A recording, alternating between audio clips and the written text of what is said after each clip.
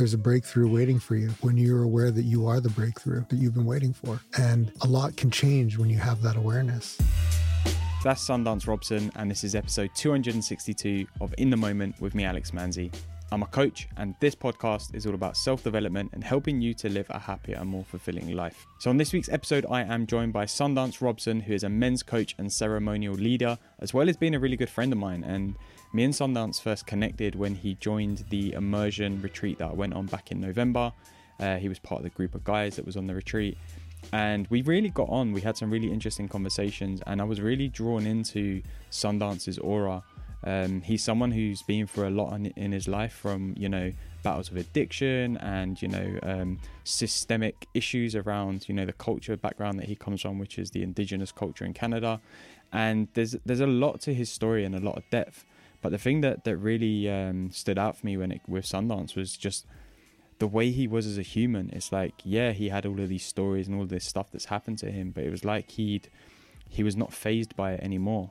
And I was thinking about him a few months ago, and I was really cool to just like reach out to him and have conversations and invite him onto the podcast just to share some of his journey, because for me it was really inspiring hearing it in person. So during this conversation we spoke about doing the work is really about removing stuff, how labels don't need to define you, and the biggest traditional values that you should live by. So the aim of this podcast is to inspire. So if you like what you hear in this episode, be sure to share it with a friend and spread the love today.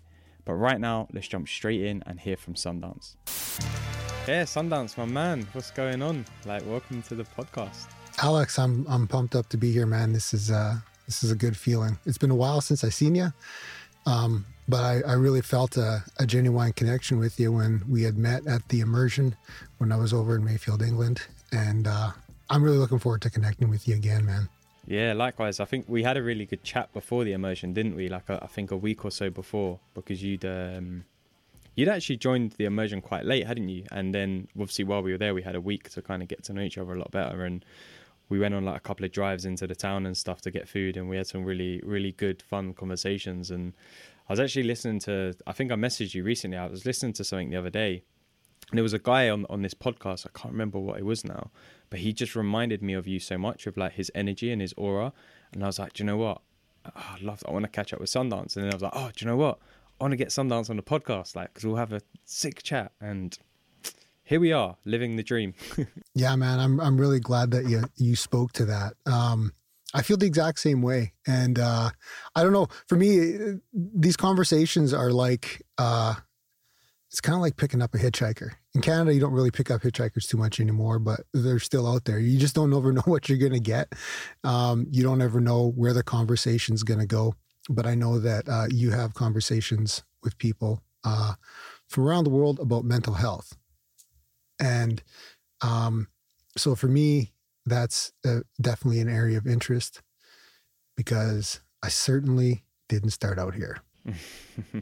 Well, why don't we get into it? Share a little bit of your story and some of the challenges and things that you've really overcome, in your life, and more specifically in recent years as well.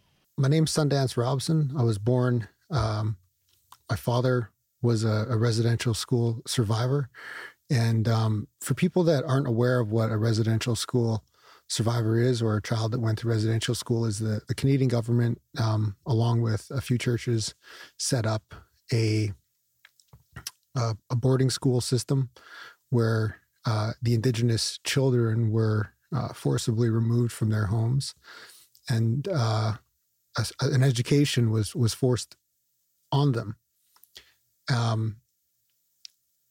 and they were taken from the fabric of their community and put in these schools. And the schools were very inhospitable places, to put it lightly. They became places of abuse, and my father went through many abuses, albeit mental, emotional, physical, sexual. And that happened in the very infancy of his childhood, and then grew up in residential schools until eventually he ran away. And he never really learned the life skills about relationships. And that's really, you know, one of the things that I've really become aware of over the last couple of years of my life. I'm 42 now. And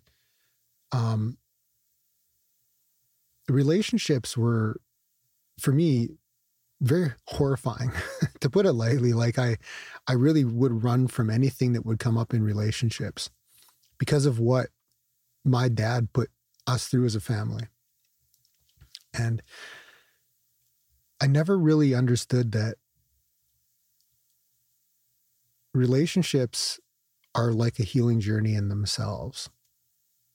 You know, there's a certain level of commitment that comes to being involved in a relationship.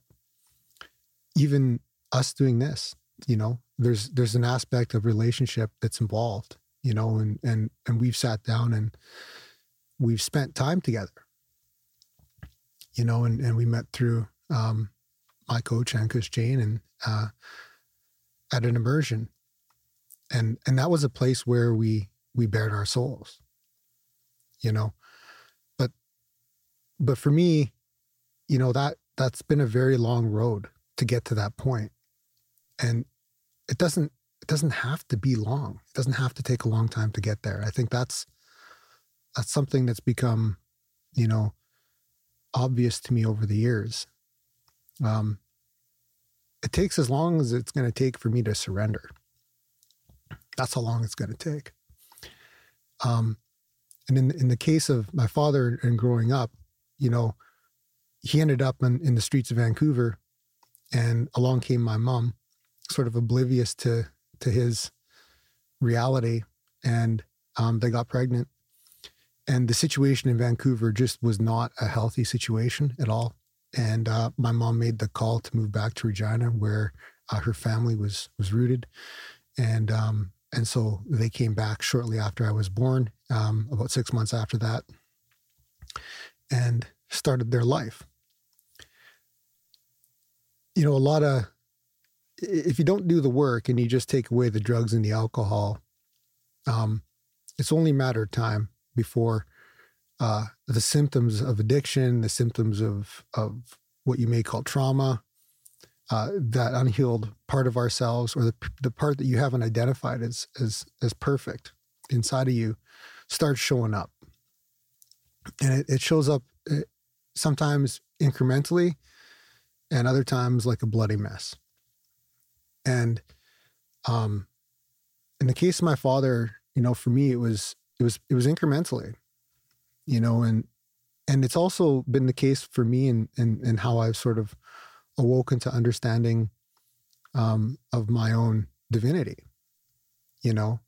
And if people are aware of the three principles, there's the part of that as I've sort of awoken to the principles, or as I've woken to spirit and myself and my own understanding. It was the same way that my father slowly, the violence and the mess started to kind of trickle in. The very first part of my childhood was actually pretty fantastic, up until the point that I was 7.5, 8 years old, had a huge tree in the backyard. The sandbox was like the size of the backyard, man. It was a huge sandbox. All the kids would come over and play. And I just loved climbing that tree in the backyard. And I remember one day when I was walking home, it was from grade 1. And I remember standing between the school and my backyard. There was a path between the school and my backyard. I remember looking up at the sun, and I remember looking up at the tree, and I remember just sort of like scanning my eyes across the whole neighborhood. And I remember thinking in a moment, what is all this? It seemed like it seemed like there was like, I had a moment there as a child where it was like, I actually inquired into the nature of my reality, you know, and I wouldn't remember that moment till many, many years later, when I was sitting in a treatment center. And so what ended up happening shortly after that was my father and my mom ended up getting a divorce. And one day my mom came home and my dad wouldn't let her into the house. And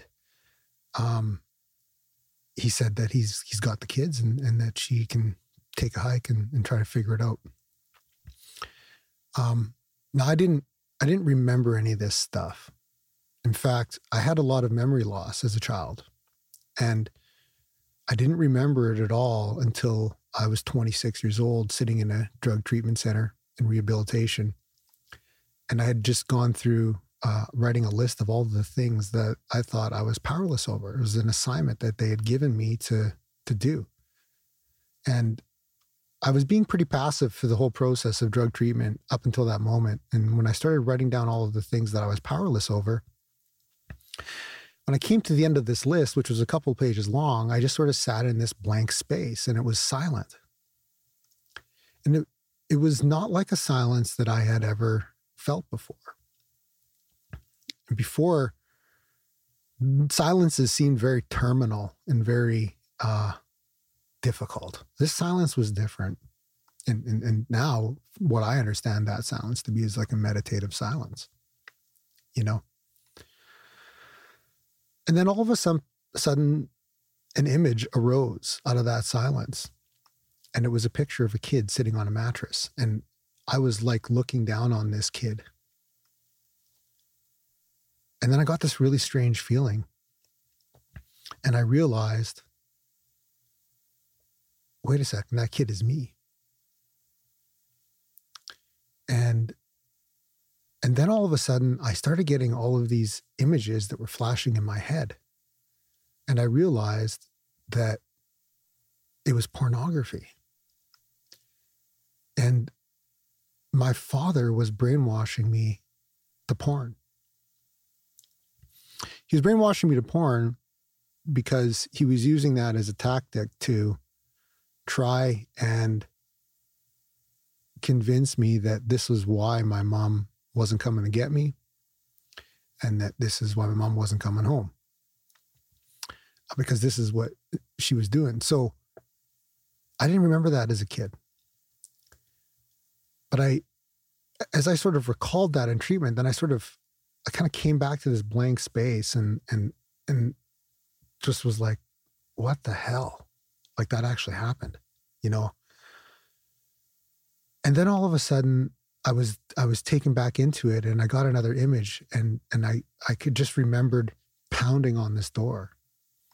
And there were guys pounding on the end of the door, pounding on the other side of the door. My father went running to the other side of the living room. He got off the couch and I remember him just sort of screaming. And I got up and I ran to the bathroom and I tried to get out the window in the bathroom and I couldn't. I was just too little. The bathroom window was way up high and so I couldn't climb out. And I wanted to climb out because I wanted to run to the neighbor's place. And in that moment, I remember hearing the guys and the glug, glug, glug, glug, glug of this old car. And I remember hearing, open the door, Dennis. You know, we don't want you. We only want you. We don't want the kids. And I heard another guy say, let's just go. You know, there's kids in the house. And I think gangsters have their own rules too, you know, on the street. And that's just leave the kids alone. You know, we can come back and get them at another time. And so they left. And when I was pulled out of that memory in treatment, that was when I walked out into the courtyard of the treatment center. And I saw this rose or this like yellow flower. It was just so beautiful. It was so bright. And when the brightness of this flower hit me, I looked up at the sun and I was instantly taken back to that moment when I was a child walking on that path. And I inquired into like, what is all this? In that moment, I was taken back to that moment. And I thought, man, my God, this whole time I've been looking down, you know, and that was really, I think, one of the first sort of moments after all of the hardships I felt like I'd been dealt in my life, and all the victim sentiment that I had experienced in my life as a child and as a teenager.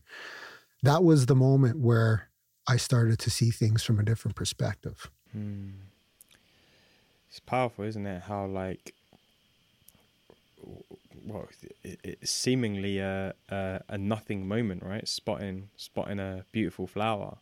How something like that can just, he said, change your entire perspective and spark. I don't know if I'd say spark something new in you, but like maybe just spark a different possibility is probably the best way to put it.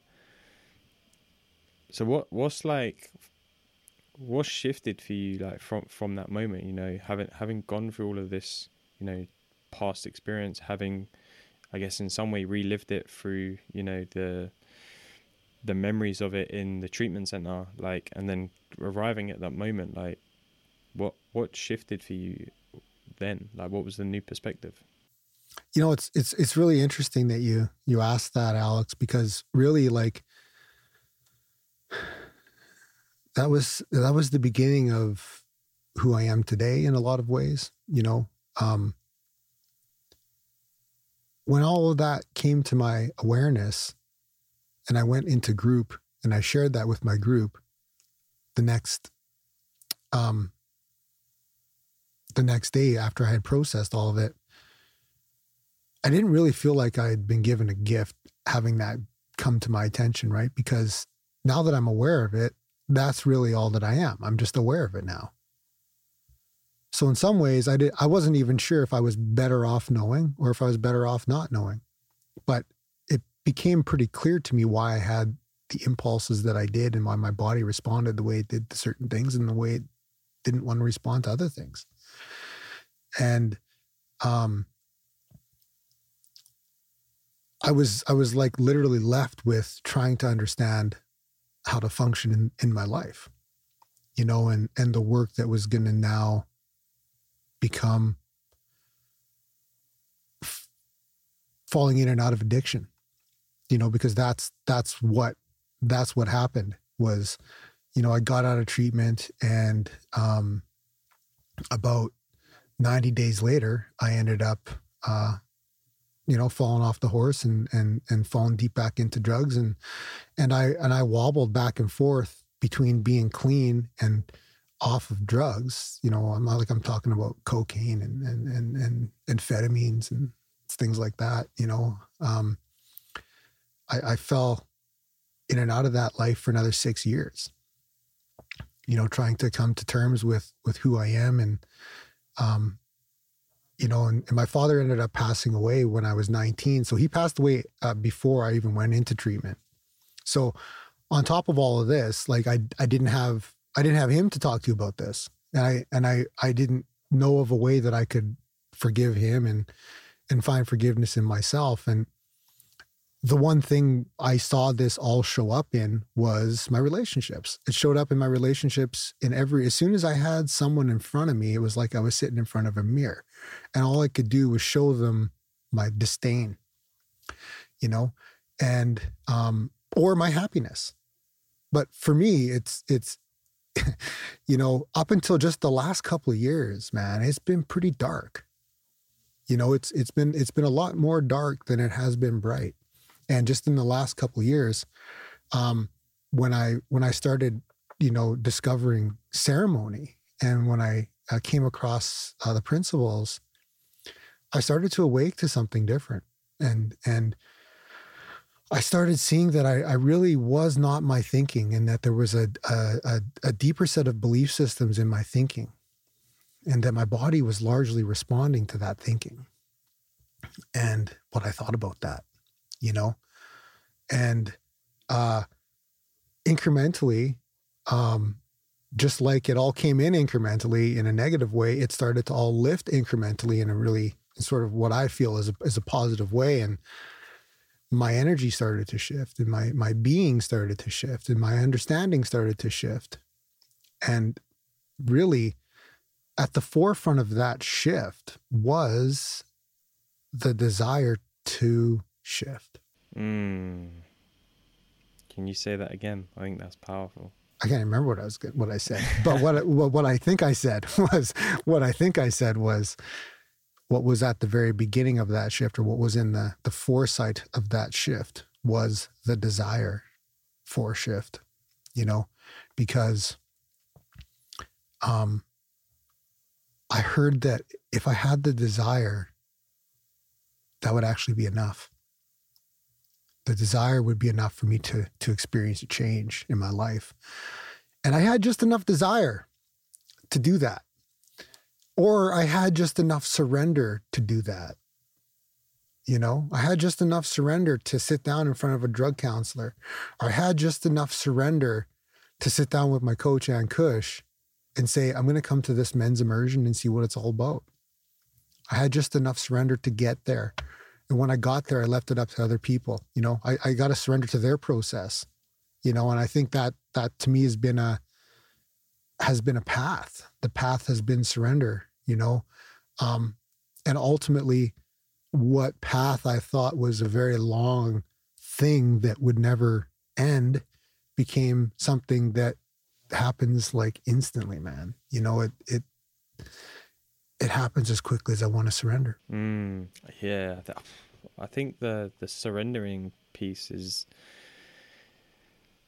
so powerful, because it's like it comes with acceptance, right? And it's like, what I love about the kind of work that we do, or the world that we operate in, the understanding of the three principles, or inside out, whatever you want to call it, it's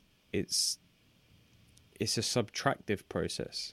It's not so much an additive. I don't know if that's the right word, but it's not an additive process where it's like, do this, do this, do this, do, and it's like it makes that road to, whether you want to call it recovery or healing or, whatever, creation, like it makes it feel like it's an ongoing process. Like you said, like there's all of this stuff that needs to get done and done and done, and it can weigh heavy. And I think what I love about the work that we're doing and the direction that we're looking in is like, it's not about that. It's about surrendering to the understanding that you're not what you think you are. And I think, it sounds like a very cute thing that people say, and like you see the quotes on Instagram and Facebook or whatever all the time, like, you are not your thoughts. But it's like actually understanding the fundamental principles behind what that actually means, which is that we use our gift of thought to perceive our reality, to add meaning to experience, to add meaning to events, to add meaning to feelings, to add meaning to relationships. We use our gift of thought all the time to create the experience that we see in front of us. And when you surrender to the fact that that's what we're doing all the time, you really understand, like, well, if it's just my thought that's making me feel this, or my thought that's creating this experience for me, then who am I really behind the thought? And that's where it gets interesting, because that's when you start to lean into, like you mentioned the word before, like a divinity or spirit, or but there's hundreds of terms for it, right? Energy, God, universe, whatever. But it's like we start to see, like, actually that's at our center. That's the essence of our core, and everything else comes out of that via, the gift of thought, which allows us to perceive any experience. And I don't know, I think it's powerful, and it's like you said, that a lot changed for you. You said quite quickly in the space of a couple of years. So what's been the kind of noticeable difference in your life, like having that surrender, I don't know, settle in, I guess is probably the best way to put it. One thing that I started doing, like when I noticed the biggest shifts was like, first of all, just like being easy on myself. Like the fact that I'm feeling something, the fact that I'm having an experience, if my partner does something, or if there's someone in my life that does something, or if there's a situation that's occurring in my life and I really start having an experience and start getting drawn into the emotional aspect of it, I'm easy on myself about that. And that's taken almost I feel like the most significant sort of insight that I've had around the mind happened in 2017. So it's really been like between now and then that really I started to become easier on myself. Right. And so like when I say I've spent most of my life in the dark about this, it's true, but I'm really grateful for the what's occurred in this period of time, linearly speaking, because there's been a ton of grace in that. The other piece that has been crucial for my development is when I wake up in the morning, I have my own time to myself. And I remember talking to this doctor. I ran into this doctor one day at a service. And he says, "And how is your walk going?" Meaning like, how is your journey going? And he was a doctor from Zambia in Africa. And I said, "Well, it's been going okay," and he could see that, I was obviously struggling with some stuff, right? I wasn't too sure of who I was. And he says, "You have to contend every single day, every single day you have to contend for who you are." And I really heard him say that. And at the same time, I didn't do it. Now I take that seriously. I wake up in the morning and I write about who I am and who I want to be and how I want to show up. I got this book. It's just a notebook. And everywhere I go... I thought it was going to be like a really special... I was getting ready to lean in and have a proper look at it. But all it is, it's just my stuff, man. Yeah. I take this book with me everywhere I go. I take it in the van with me. I take it to ceremonies with me. It's in the booth with me.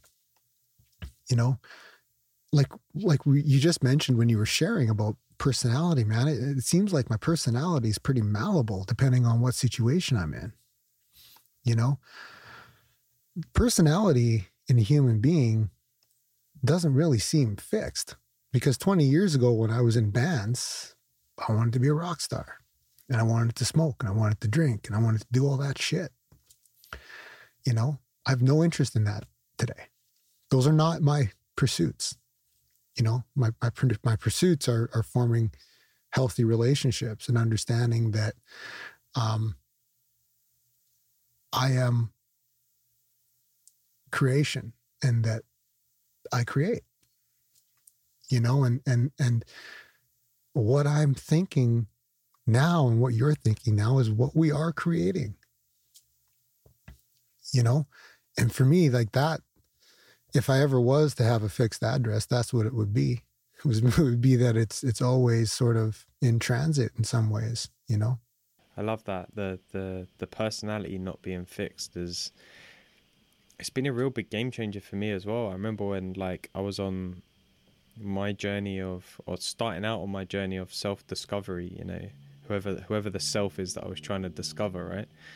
And it was like all of a sudden it was like, oh, I don't have to be this kind of person, or I don't have to be like that. I don't have to, have these traits, the traits that I've made up for myself, which I now kind of believe in and have taken on board for myself and now think that they're fixed, but I made them up in the first place. So if I made them up, then I can change them. And it was like a real wake up moment of like, wow, like you said, personality is a lot more, pliable than what it seems. Or malleable is the word you use, right? It's like we see it as being this like rigid like rock that is fixed to us. Because actually, when we start to see it, it's more like Play-Doh, and it can be more stretched and fitted to how we want. We can create who we're being in any moment. And I love the idea of your notepad there. Like, I was at the Steve Hardison Ultimate Experience London last weekend, and the whole day was about creation. You know, who do you want to be? Who do you want to choose to be in this world in any given moment? You know, if you're up against something tough, who do you want to be? Do you want to be someone who sits and has a terrible experience of it, or do you want to be someone who creates an experience that maybe creates a different outcome? Or, you know, if you're in a relationship, who do you want to be to create yourself and that relationship into something that you want? You know, because again, we enter into relationships with people, both personal or romantic or whatever, like work or whatever it may be. Like, it's all a choice. We're not we're not fixed to those relationships the rest of our lives. We're not bound to them for the rest of our lives. So we really have a choice in like how we want to create those relationships and how we want to create ourselves in those relationships. And that to me is really powerful, because it can feel at times like that we're stuck or we're fixed with certain aspects of our lives. But it's like when we start to see it's like a lot more malleable, a lot more pliable than what we think. Like, things change, man. It's like I went to watch the Doctor Strange movie. No spoilers. I went to watch the Doctor Strange movie last night. Is that the one with Spider-Man in it too? No, it's the new one that came out this weekend. And the reason I'm bringing it up is because, like, Doctor Strange's whole thing is like he can play with reality. He can like open portals. He can like change. He can go like open new dimensions, and he can like shape those dimensions however he wants them to be shaped, so that the reality that he's seeing is very different to the one that's being perceived by everyone else. And I think that's amazing, because like that's the power of creation that we have with our mind. If you think about it, we can create and experience reality however we want. Mm-hmm. We have the freedom of choice and the free will to do so. And, you know, and even when it doesn't feel like we do, we still do. It's just a lot of people don't realize that's the choice we have. And I think that's powerful. Like, I was watching the film and I was taking so much from it. Like, wow, like, imagine like this. Okay, it's a movie and it's fictional and whatever, but like, if we actually take this as a learning for ourselves and the way that we can use our gift of thought and our brain to create the reality, create the relationships that we want, create the experience we have of work, create the experience that we have of our day-to-day life, literally create ourselves and our personality every morning, like sounds like what you do with your notepad. That's so powerful, man. So powerful. I saw that when I first, came out of treatment and I started going to meetings in 12-step groups. I would introduce myself as an addict. Okay. So I would also introduce myself as an alcoholic, and that was like that's a really powerful declaration to say that that's what you are. And when I would announce myself as that at a meeting, I didn't realize when I was doing that I was also looking around the room to everything that people were experiencing and getting caught up in their thoughts, and also making that my declaration too. It happened in two ways. It happened one way where there were traits and habits that people were showing up over and over and over again, saying, I keep doing it over and over again. That's also a declaration. And I didn't see, I got caught in that for a long time, still thinking that I am what that is. I am addiction. I am always failing. This is impossible. How am I supposed to stay clean for a year? It just starts with today. Today is more than enough responsibility. I don't need to look at the whole year now. And over time, my declaration to who I am being changed. It shifted because I saw that now when I go to a meeting, and I still go to meetings from time to time, when I say I'm an addict, there's not that, I'm saying that in respect for the program. There's a lot of things that I've been given through that reality, is that I'm awareness, right? I'm willingness. I'm willingness. I'm willing, you know, like that's, if anybody listening to this took something that they had in their life and just applied I am willingness to it, I wonder if there would be, or if you would experience a shift. Or I am surrendering. I am surrendering. Even just that declaration and that statement, I can feel a shift. Not everybody can feel that, but I sense it, you know, in my own declaration to who I am being in a moment, you know. And so when I run into conflict in my life that I perceive as conflict, or that I perceive as something that's like, I don't like the way this feels, I focus in on, I'm aware of that. I am aware of that. And I surrender to that. I am surrender, you know, and just as quickly as I declare that, it can be also very fleeting. You know, it can also run away very quickly, it feels like, but I'm still connected. I'm as connected as I want to be. Again, that is my declaration, you know? And really, I feel that when we're talking about this and when we're talking about mental health, you know, I love doing this because I love the idea that there's somebody listening to this right now that hasn't ever heard anything like this before. And that there are people also that are listening to this that want to hear more of this.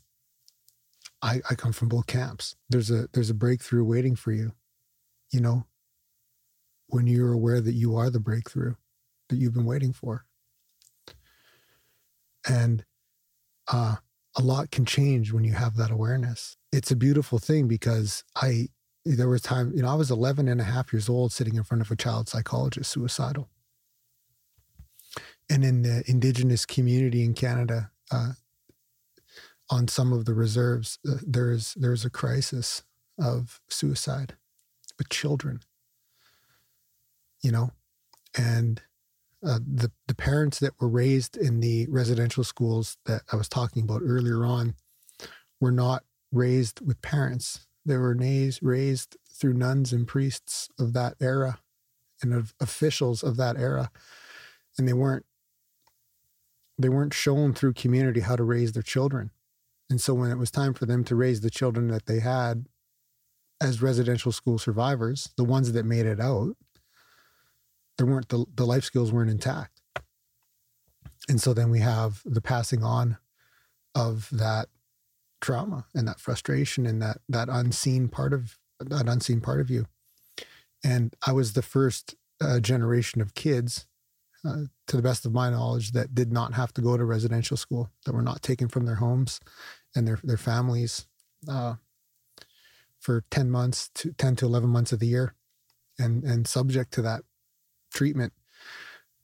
But I was raised by somebody that was, and so that became my process and the way that I would come to understand life for the first part. And now I also understand that there's a lot of labels that I can, and diagnoses that I can come across. If I want to seek out a diagnosis, I'm sure I could find one right after this podcast, you know, with anyone.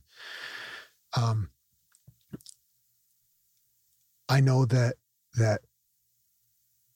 there's, within all those labels of I am an addict, I'm an alcoholic, I'm an intergenerational trauma survivor, that I am also a divine being of creation, and that I create what I am. And I only give myself the label that I choose to give myself, and whatever anybody wants to label me is a label that they're giving themselves. So I love that. I think it's so powerful because you said it makes us see that everything can be so much more pliable than what we think. Like that, you know, what you said there about going into meetings and being like, I'm an addict, I'm an alcoholic. It's like just reaffirming that declaration of who you are to yourself, and then believing it, and then seeing yourself in the other people, and then believing it further and creating that further. Whereas like when you take a moment to step outside of that and go, actually, what do I want to create myself as? And for me it was like, I'm depressed, I have anxiety. Like I lived my life through those labels in a way for such a long period of time, a ridiculously long period of time. Like I think I've worked it out to be like 8 or 9 years of my life in my teens and 20s, which is supposed to be like, the best time of your life, your youth and your I was miserable because I was living in some way through these labels, and it's very debilitating. Is that the word I'm looking for? I don't know if that's the right word. Very debilitating. Yeah. It shuts you down. It shuts you down. Because it limits you, right? It creates limitation as to how you're experiencing. And I have a bit of a, issue with the way that labels are thrown around so easily these days, be it anxiety or ADHD or, addict or, whatever it is. There's a lot of them that are thrown around quite willy-nilly, and then people start to pigeonhole themselves into what that means and creating that meaning for themselves, and they start to live their life within those narrow lines in a way. It's like, actually, if we can step outside of that, like we can create ourselves into anything. Like you said, I could probably go to speak to some expert somewhere, and they probably give me a label of I don't know, ADHD or something. And it's like, but yeah, I might have traits. That might be how my brain works. It might be the modality in which my physical brain operates. Does that mean that has to be my lived experience all the time? I don't know, probably not, man. Like, because we can create it however we want. Like, both of us wouldn't be sat here having this conversation right now if that wasn't true.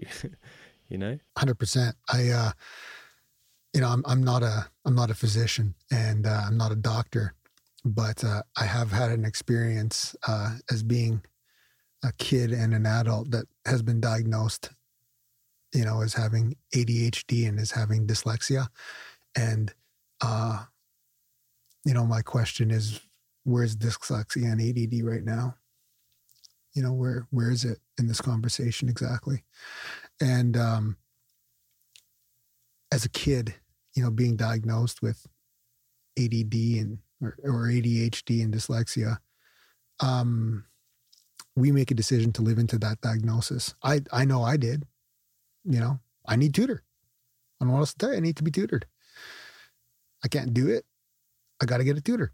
That's how I'll do it. But there's nothing wrong with getting a tutor. There's nothing wrong with understanding that you learn differently. Yeah. It's just since I've left my job and gone into my professional practice as a coach and a ceremonial facilitator, I've been yet to understand where exactly ADD and dyslexia is gone, because it doesn't seem very present, and there's a very interesting thing, with labels, kind of growing up in a pseudo-Christian, sort of the Western ideology. I still identify with my creator and my higher power as Christ. It's just not the way that it's been told to me in certain circumstances. And I grew up knowing that as one way through an institution in a church, and that it had to be that way. And if it wasn't that way, I'm damned in certain ways. And I remember the very first time that I went to a ceremonial sweat lodge with my culture, and I remember sitting in the sweat lodge and going in, and it's like going into an igloo with a bunch of like hides and skins thrown over top of it. And there's these branches that make this dome, And so they cover it up. And then there's a tent flap, and all the guys pile into this sweat lodge. And when they close the flap on behind you, it's pitch black and you can't see anything. And they bring these hot rocks in on a pitchfork. And when the elder starts pouring water on the rocks, they start steaming up, and it fills the sweat full of this intense steam. And then everybody starts singing traditional songs, eh? And you're just taken right back into this timeless period of the ancient. And even if you don't understand it, you can feel the understanding. And you know that you're in a sacred space. And I remember hearing the elder start to pray. And he says, the grandfathers have something that they want to say. And I remember thinking, I wasn't looking because it was pitch black, but I remember thinking in my head, man, this guy's talking to God. This guy's talking to a spirit. This guy's talking to a higher power. This guy's talking to the infinite. This guy's talking to source. The same way that guy was in a pulpit. The same way that guy was at the front of a church. I felt the message that the guy was speaking. I felt that message in my heart in an institution. And I also felt this message sitting out here in the middle of the prairies in a sweat lodge. I felt that same word come in to my heart and in my soul. And I really realized that in that moment where it was like, there's going to be a lot of people in my life that are going to try to tell me what the truth is.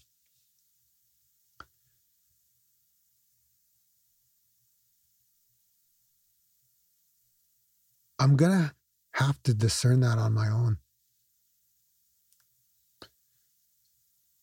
Because ultimately, I'm responsible for that.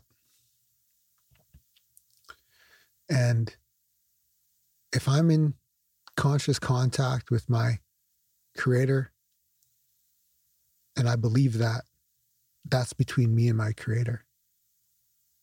That's not between me and you. And so that's where I think the intimacy of the divine and the intimacy, because my being and who I am at the depth of my soul is there too. I'm bullshitting myself if I think that it's something else, you know? And for me, it has been what felt like a long walk and a crawl at times to come to this understanding of that, from living in Canada and not having that. That's not what was broadcasted to me.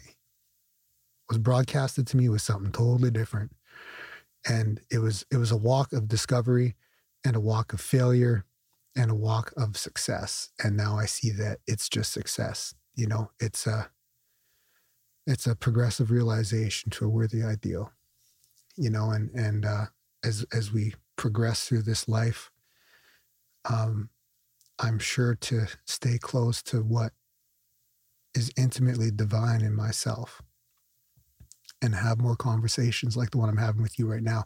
That this conversation that I'm having with you right now carries off into the conversation that I have with my producer, Dave, who's in the studio, that it carries on to my partner that I'm going to see a little bit later, that it carries on to another meeting that we have this afternoon, that this part of me shows up everywhere, man. This part of me does not need to be ashamed. This part of me is blessed, you know? And so that's the mental wellness that I take care of. Or I could go through my whole life and say, well, this part of me is abused and this part of me is messed up and this part of me is never going to heal. And it's just like that. You don't know what I've been through. How are you going to tell me how to feel? You going to tell me how to fix my life? And that's how I live most of my life, right? I would live most of my life like that. But I wanted a reason to leave. I wanted a reason to leave. I wanted an excuse. I wanted to hold on to the victim that still was in me. So I had an excuse. I had a door. I had a way out. I had a way out of committing to you. I had a way out to say, you know what, this is making me feel uncomfortable. I'm done. I can walk out now, but I don't have to be a victim to do that. All I got to say is, I don't like how this goes, and so,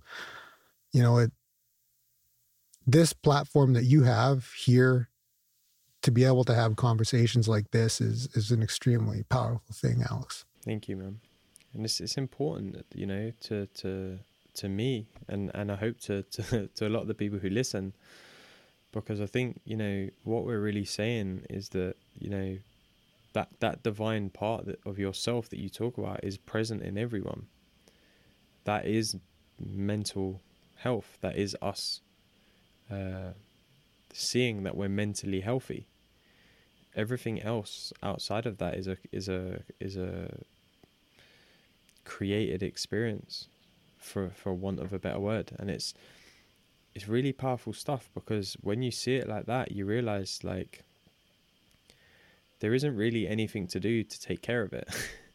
It's ever present. It's eternal. It's divine. It's innate within us. And our only job, in a way, is to connect to that part of ourselves.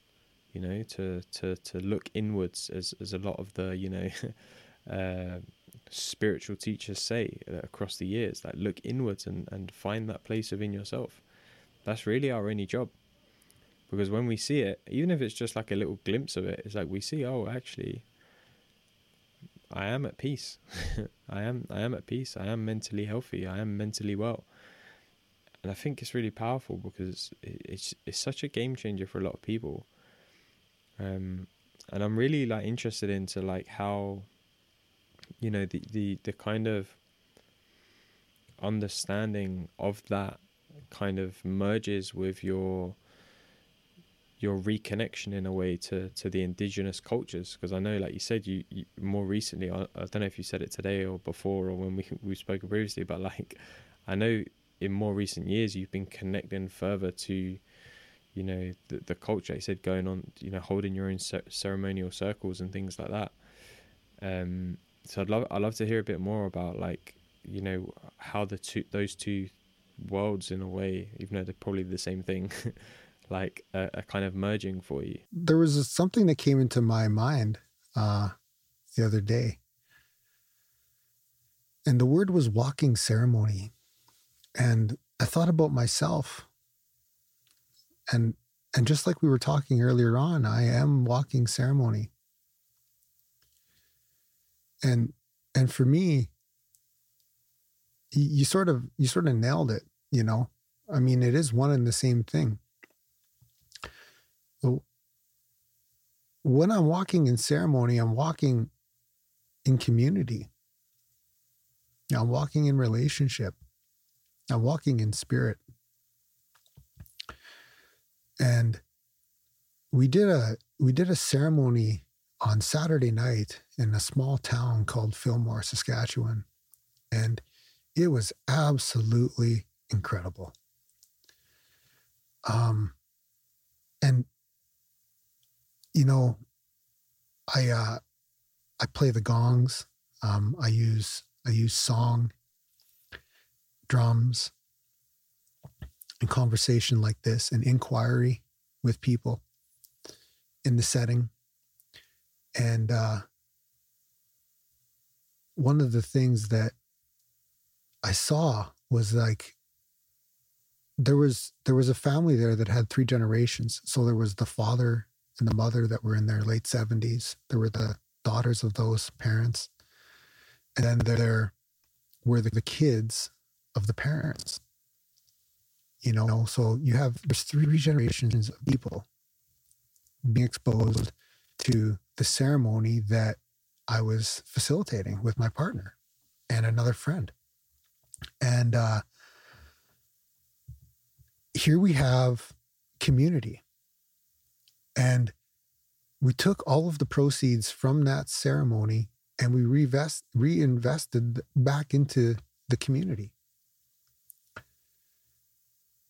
so the community can get sacred instruments for themselves, and that they can carry on doing different elements of ceremony themselves. And I really, for me, like that is where my desire and my faith are in creating things now. You know, it's taken quite a shift from where I was in 2016. You know, like when I look at the element of ceremony, and when I look at the element of traditional values, and being a coach that brings traditional values into his practice, I look at community and relationships, and I look at the service in that. I look at what people have as goals, and I look at where they're standing now, and the distance between their goal and where they are now is filled with service. And that's what my traditional values have taught me, is each community would serve on another community, and that this act of service was just always something that was ongoing. You got two people that get together that serve on each other. You don't see taking. And in that whole process, I've come to see and be able to discern when someone wants to serve alongside me, or if someone wants me to do something that I don't want to do. And I've come to see in my life, also through my traditional teachings, that I'm not going to do something that I don't want to do, even if it gets me what I want. You know, and that those awarenesses, you know, are grounded in my nature. And that to me is what a traditional teaching is, you know, and that to me in my traditional, because there's all forms of different types of initiations in my tradition. But now in this part of my life, you know, my name is Justin James Sundance Robson, and the first part of my life I was called Justin because my father and my mother knew that I would walk the white path and the red path, because my mom is German, Slavic, and my father is a full-blooded Ojibwe Indian. And they said, well, let's give him a white name and let's give him a red name. First part of his life, he'll probably walk the white path. The next part of his life, he'll probably walk the red path. I wondered why he gave me the name Sundance. It's the most sacred dance it's the most sacred dance of all in my tradition, in my culture. And that's the name he gave me. And, you know, I like to think it's because he knew that I would have to find my way home without him in some ways, you know. And I have, but I know he's there. And so now I walk with the name Sundance, and I also carry in my heart that I'm walking ceremony too, you know? And this is that part of my life now in my tradition and in my culture where I start focusing on some of these teachings and some of the lessons that life has taught me. And I take these experiences in my life and I use these experiences as a teaching for people so they can embody their own teachings and they can take these teachings to other people. It's amazing, man. I love that. I wrote it down, the I am walking ceremony, because it's, I think again, it comes to as a powerful reminder that, like, you know, I'm walking ceremony, I'm walking creation, I'm walking, you know, spirit, whatever you want to call it. And there was something I wrote down actually during the Steve Hardison event last week, and I can't remember exactly what was said at the time, but what I took from it was like, life it's like a dance, and we're the choreographer of that dance for ourselves. We get to choose how we choreograph the dance that we dance, the dance of life. And that's so powerful, because it's like, you know, that I'm walking ceremony is I'm walking dance. and I get to choose how I choreograph that all the time. And it's like, again, it's a constant bringing back, reconnection to the meaning behind those words, because it's not just the words, right? It's the meaning that's behind the words, which is what we're really talking about. It's bringing back to that divinity within all of us. And I'd love to know, like you were talking about some of the kind of traditional values that you teach and that you live by now. Like, I'd love to hear what some of those traditional values are. If they're, I don't know if they're specific or if it's just a way of being, but I'd love to hear more about them. One of the traditional values that I think for me is I could spend a lot of time on is honesty. Because the first part of my life was spent hiding everything. And this part of my life is calling me to honesty. And that's been recovery for me in my life. That's been what becomes my integrity in relationships. And,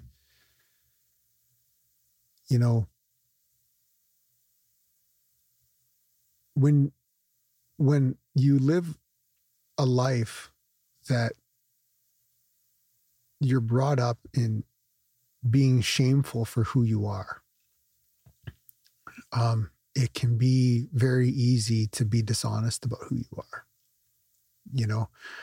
and for me, I was always ashamed of who I was as a young kid, because, like the very first time when I walked into kindergarten, I saw my name, Sundance, written on my little kindergarten box. And the teacher said, the name Sundance is going to be too hard for him to spell, so we should call him Justin. Right? And my dad was actually right. But there was already an identity crisis. And it's a question that they ask. They teach that in Indigenous social studies to social workers in university and in college. Have you known an Indigenous person that's been ashamed or had an identity crisis? Right? And for me, I definitely had an identity crisis, right? Because who I was being created to be was someone that was ashamed of my name. But that meant the opposite for me then. That meant that what I had to do was hide who I was and be dishonest about who I was. So the path of relationship and honesty was something that I learned, because in a relationship, I would just show up and try to hide who I was. But just like anything else, that was impossible. Women are very intuitive creatures, and my partner, Karen, is a very intuitive creature. And I have done so much work with her, and she has been such an amazing support in my life, because I've been able to walk honestly with who I am. And everyone along the way has taught me a little bit about that. My relationships have always been pretty short. I think they've mostly run about 8 months, and there's been a lot of them. And with my partner Karen, it's just different. We've been together for a couple of years now, and she has been patience. She has been patient with me around honesty, and that has trickled into every facet of my life, and being able to show up honest in conversations with people. And because again, man, my first instinct is to run, and so for me, man, honesty is one of the core values, or one of the core teachings of my tradition. And it's something that I hold true to my heart. And I know that it's a work that I will continue to work on for the rest of my life. Yeah, I think that the honesty thing is so important. I think, one of the values that I try to live my life by is like to be my word. Like that's honesty. It's like, if I say that I'm going to do something, or that I'm going to be somewhere, or that I commit to something for myself, it's like, be my word and do that thing that you've said you're going to do, because there's a level of honesty that comes with that. And I think it raises your sense of integrity in a way, and I think that, like with what you're saying, being honest and authentic to who you are, regardless of the situation, regardless of who you're with, regardless of anything like that, it's really important, because otherwise we do suffer from that identity crisis. And again, I could look at my own life, like when I was very depressed in my life, it was because there was probably an identity crisis of sorts, right? I was trying to be someone that I thought I had to be to please other people, and I wasn't being authentic to myself, and therefore there was conflict within me, because I was wanting something different other than what I truly maybe believed I was deep down, or whatever. And it creates conflict. And I think it's the authenticity / honesty is probably the greatest value that anyone can have in their life. Being authentic to you, being honest to who, about and to who you are, and being honest with your word, and like really meaning your word. Like, I think, if most of the world was like that, we'd probably live in a more pleasant world in some ways, Absolutely. I've spent a lot of time with this thing called honesty, and I've even looked at it from the perspective of sharing honestly from my heart when I'm not feeling that good. And it has taken a toll on my relationship, because I ended up saying a bunch of shit that wasn't true, just because I was firing off in my emotions, And so that's that other part of that honesty, where it's like, okay, like if I don't like what I'm feeling right now,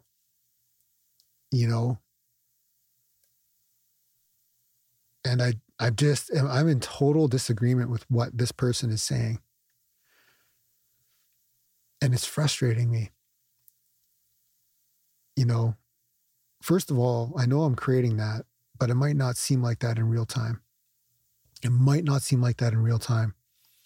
So I've been able to give myself space in those moments, right? I've been able to forgive myself in those moments. That's sort of what's happened when and this is why for me, there's so many, when I peer into the looking glass of honesty, it has these depths to it, of where it's like, okay, yeah, like I'm honestly not enjoying this, but all of the thinking that I have going around not enjoying this, and all of the conclusions that my mind is now creating, I don't need to share with this person. I don't have to say, I don't need to do this. I don't need to bring down the tower right now.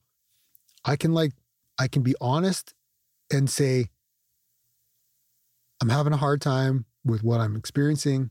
I need a couple of minutes. I might need to talk to you tomorrow. I need you to respect that.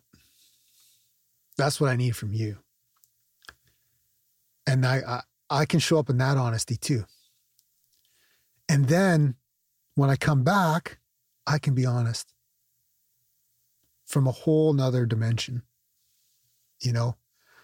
I can be honesty from a place of patience and understanding. And then I can really create something good from my own misunderstandings, Anytime I've ever been resented, every time I've ever felt resentment towards someone, I've always played a part in that. And that's, I've felt how that has affected my mental health. I've heard an old statement, a quote that has stuck to me over the years. I think it was actually by a British Prime Minister that said, they were arguing in the House of Commons, and this guy said,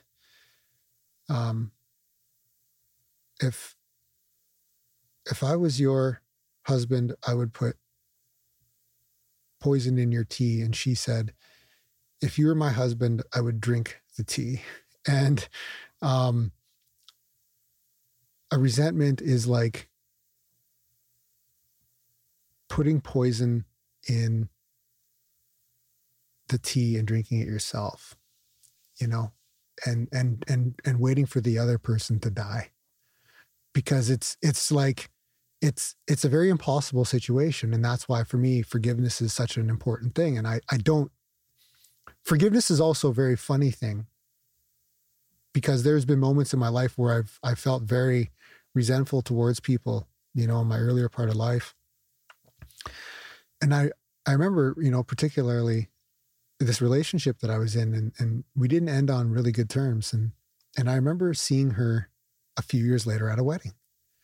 And when I saw her, I was like really happy to see her. And I saw her for the mother that she was. I saw her for the person that she was becoming in business and in her career, and that she was someone that had come through great obstacles in her life to be who she is. And I remember just seeing her that way. And then I remember coming away from that whole situation and thinking, at what point did forgiveness happen? Because I just experienced forgiveness with her, but I don't ever really remember like trying to formalize it, you know? And I also noticed that when it comes to letting go of things in our lives and certain surrenders. And we can surrender in a moment, and we can say that, yeah, I want to let go of this and I want to let go of that. This instant happened. I'd really like to let go of that. But there's really no guarantee that that's going to happen in that moment. And sometimes it's just something that we experience over a period of time. You know, there's not necessarily any action that we can do to do it. It's just a way of being that occurs at a moment when we're not aware. Yeah. Do you know, I was listening to a Sid Banks talk.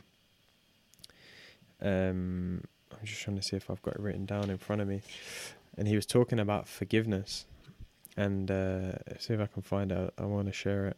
So it's kind of what you're saying, right? It's like when you have that level of like hostility or resentment towards someone, it's like drinking the tea and with poison and expecting them to die. It's like you're the only one who suffers. And he says, here we go. He said, to forgive and forget are the same thing. If you forget, you've already forgiven. If you have animosity towards someone, you are the one who will suffer.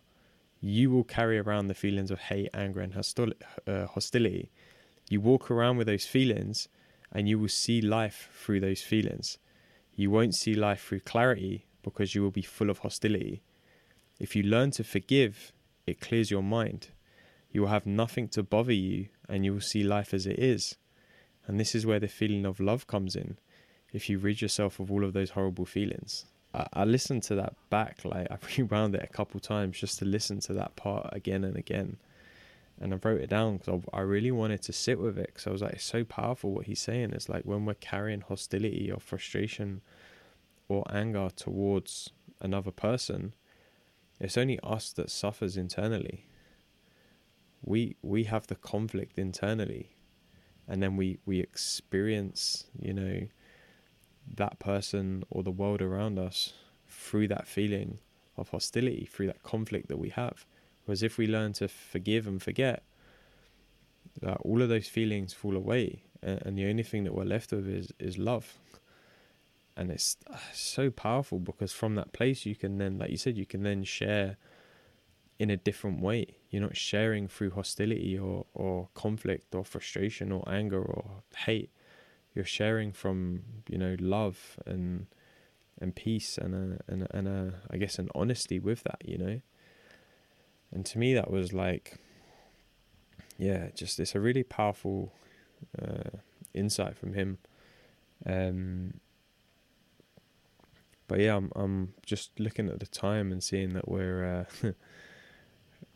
coming up to wrapping up. So I just wondering, is there anything else that you'd like to share with the people who are listening, or anything else that's come to you during this conversation that you want to share as some final words? I just wanted to share what you shared with Sid Banks in relationship to my father and the healing process, because even if there's someone out there that they had resentments against that have passed on and they're still carrying all of this unforgiveness, there was moments with my father that were good, really good. And you just read something from Sid Banks, and Sid Banks is long gone, man. He passed on a while ago. But what you shared with us that he wrote won't die. That's what lives. And the spirit of that is what lives. And the spirit of my father and those moments that were amazing with him, that part of him won't die. All that other shit does. And I'm okay with that. And for me, life isn't always supposed to be easy. It's supposed to be meaningful, you know? And so from this, I have meaning, man. And it's been a blessing to be on this podcast with you. It's been an honor. I'm looking forward to seeing you again in person in October. And if you want to get a hold of us, you can get a hold of us. You can get a hold of me right on Facebook or Instagram, Sundance Robson on both. Sundance Robson Facebook, Sundance Robson Instagram. And you will be able to find us on our website at sacredcompassjourney.com. That's being restructured here right now. So that's how you can get a hold of us. Sundance, man, I really want to appreciate you for taking the time out and joining me today, and for sharing such amazing insights, man. I think it's been really powerful to hear some of your experience and how you've really overcome certain things, and it's huge testament to you, man. Like I'm even sensing a shift in you since when we were hanging out in November. Like there's something different about you, and it really goes to show, you know, that's not through anything that you're doing specifically, but like it's the way that you're creating yourself now and how you're sharing that with the world, man. And I really want to acknowledge you and shine a light on that, because I think it's super powerful, and there's a big learning for everyone in that as well, man. So yeah, man, it's been a real honor today, and yeah, I just want to thank you again. Absolutely, brother. That sign says it all. Live in the moment. That's what we got. We got moment to moment for sure. So I hope you enjoyed this episode, and I would love to know what you got from it. Like, what was the most standout part to this conversation for you? What was the biggest learning you're taking away from listening to this? To let me know, just hit me up on Instagram at I am Alex Manzi. And if you know someone who you think would benefit from hearing this, then be sure to send them the link, because it's very important that we continue to spread the messages and positive vibes of episodes like this. You know, I started this podcast to help inspire a positive change in people, and you can also be a part of that by sharing it with someone you know today. I want to thank Michele Atsu for producing and editing this episode, and to Hobgoblin for providing the sick music that you hear. And as always, I want to thank you for taking the time and listening today, and I will see you for the next episode.